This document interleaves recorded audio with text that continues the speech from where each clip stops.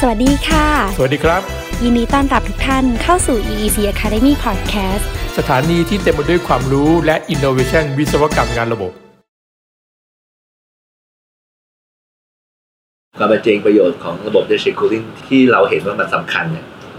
ไม่ใช่เฉพาะว่ามันทำให้เราเกิดความสะดวกสบายทำให้เราไม่ต้องมีเครื่องสปิตใช้เราสามารถใช้ประโยชน์จากระเบียงได้แต่ว่าประโยชน์ที่สำคัญอีกอันหนึ่งเนี่ยก็คือว่าวันนี้เราต้องเข้าใจว่าเราจะออกแบบก่อสร้างโครงการขึ้นมาเนี่ยที่ผ่านมาเนี่ยเรามองแต่เรื่องของทางด้านเศรษฐศาสตร์มองเรื่องการลงทุนเรื่องของการขายยูนิตแล้วต้องมีกำไรอย่างโน้นอย่างนี้เราก็ยังสร้างผลกระทบกับสภาพแวดล้อมสิ่งแวดล้อมนั้นก็เวลาจะสร้างอาคารพวกนี้ขึ้นมาเลยจะต้องผ่านที่เรียกว่า EIA ก็เป็นด่านหนึ่งที่เขาใช้ในการ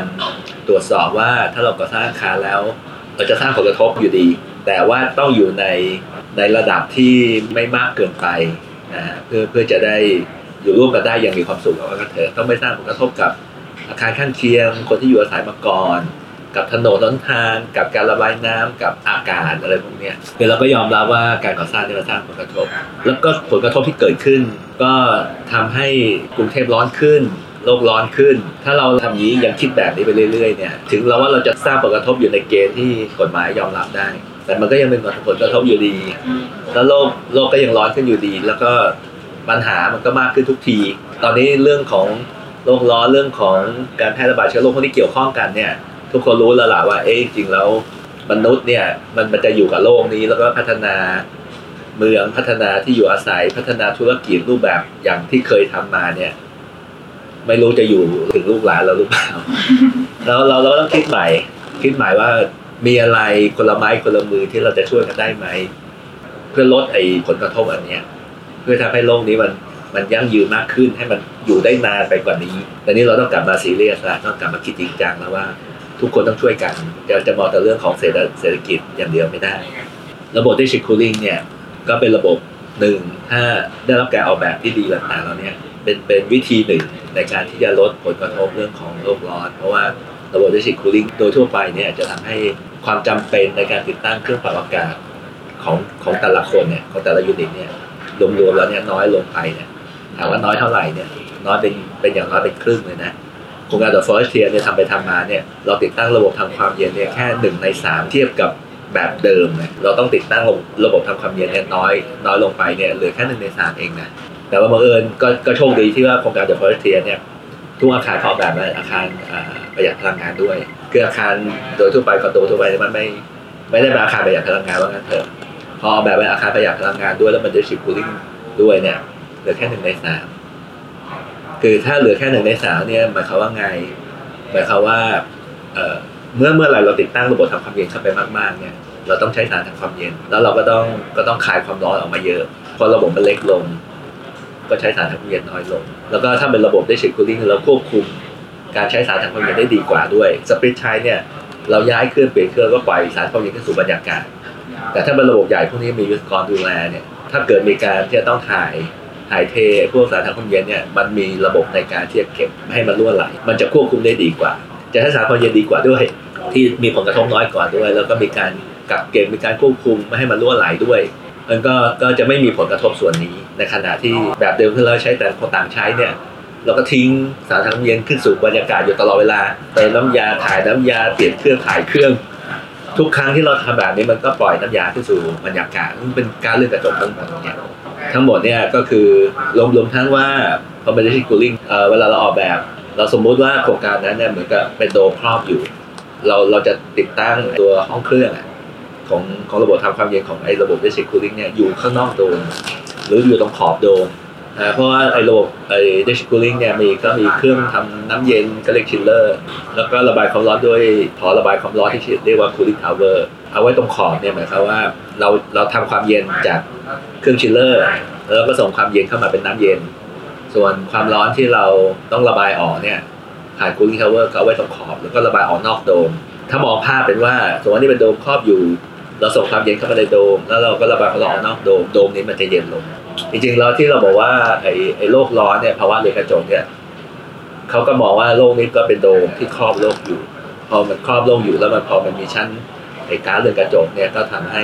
โลกนี้มันร้อนขึ้น เพราะว่าความร้อนที่เข้ามามันถูกกักอยู่ในโลกแล้วมันออกมาไม่ได้คือรูปแบบการมองเนี่ยคล้ายๆกันพอทุกคนใช้พลังงานเยอะใช้เครื่องปรับอากาศเยอะความร้อนก็กักเก็บอยู่ในโดมเมืองก็เลยร้อนขึ้นแต่ถ้าเราทำตรงกันข้ามเอามองเป็นโดมแบบเดียวกันแต่ว่าเราทำระบบที่เรียกว่า cooling เนี่ย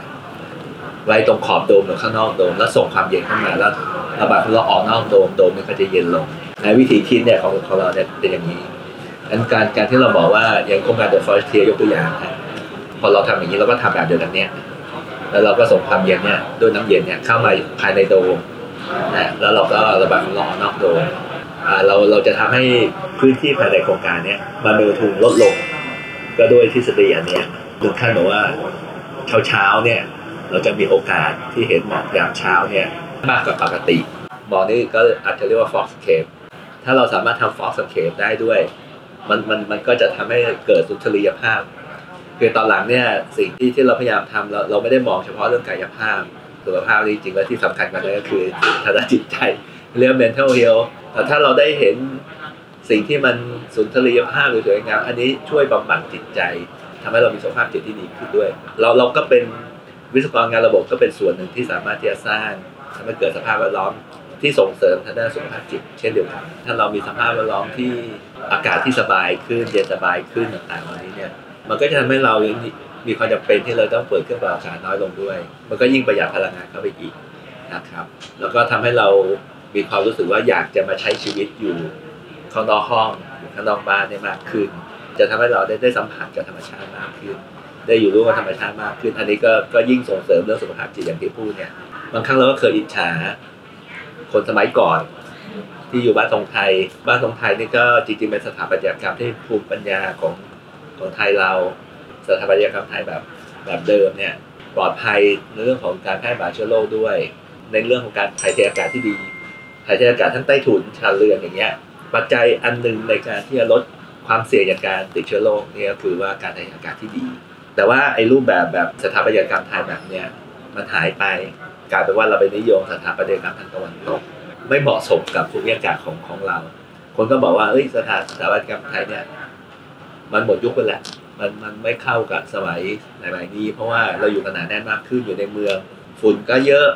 ความร้อนก็เยอะเพราะว่าเราไปทำลายสภาพแวดล้อมให้มันเสียไปแล้วเราไม่ควรจะยอมรับว่าสภาพแวดล้อมที่ไม่ดีเราก็เลยต้องอย่างนี้แล้วเราต้องกลับมาแก้ไขว่าสร้างสภาพแวดล้อมให้กลับมาดีความคิดเรื่องสถาปัตยกรรมไทยเรื่องบ้านทรงไทยกลับมานะแต่ว่ามันอาจจะไม่ได้ว่าอยู่ๆเรามาทำบ้านทรงไทยมันหลายๆไม่ใช่แต่ว่าหลักคิดแบบนี้สามารถจะมาประยุกต์ใช้กับอาคารสูงได้แล้วก็ออกมาดีด้วยวันนี้ผมก็ดีใจนะที่ว่าจริงๆแล้วมันมีสิ่งที่มีคุณค่าอยู่แต่เรามองข้ามแล้วเราก็ไปหลงไหลกับตะวันตกอาจจะโควิดเนี่ยก็กลับมาเตือนสติเราแล้วก็ทำให้เราได้กลับไปมองว่าจริงๆแล้ว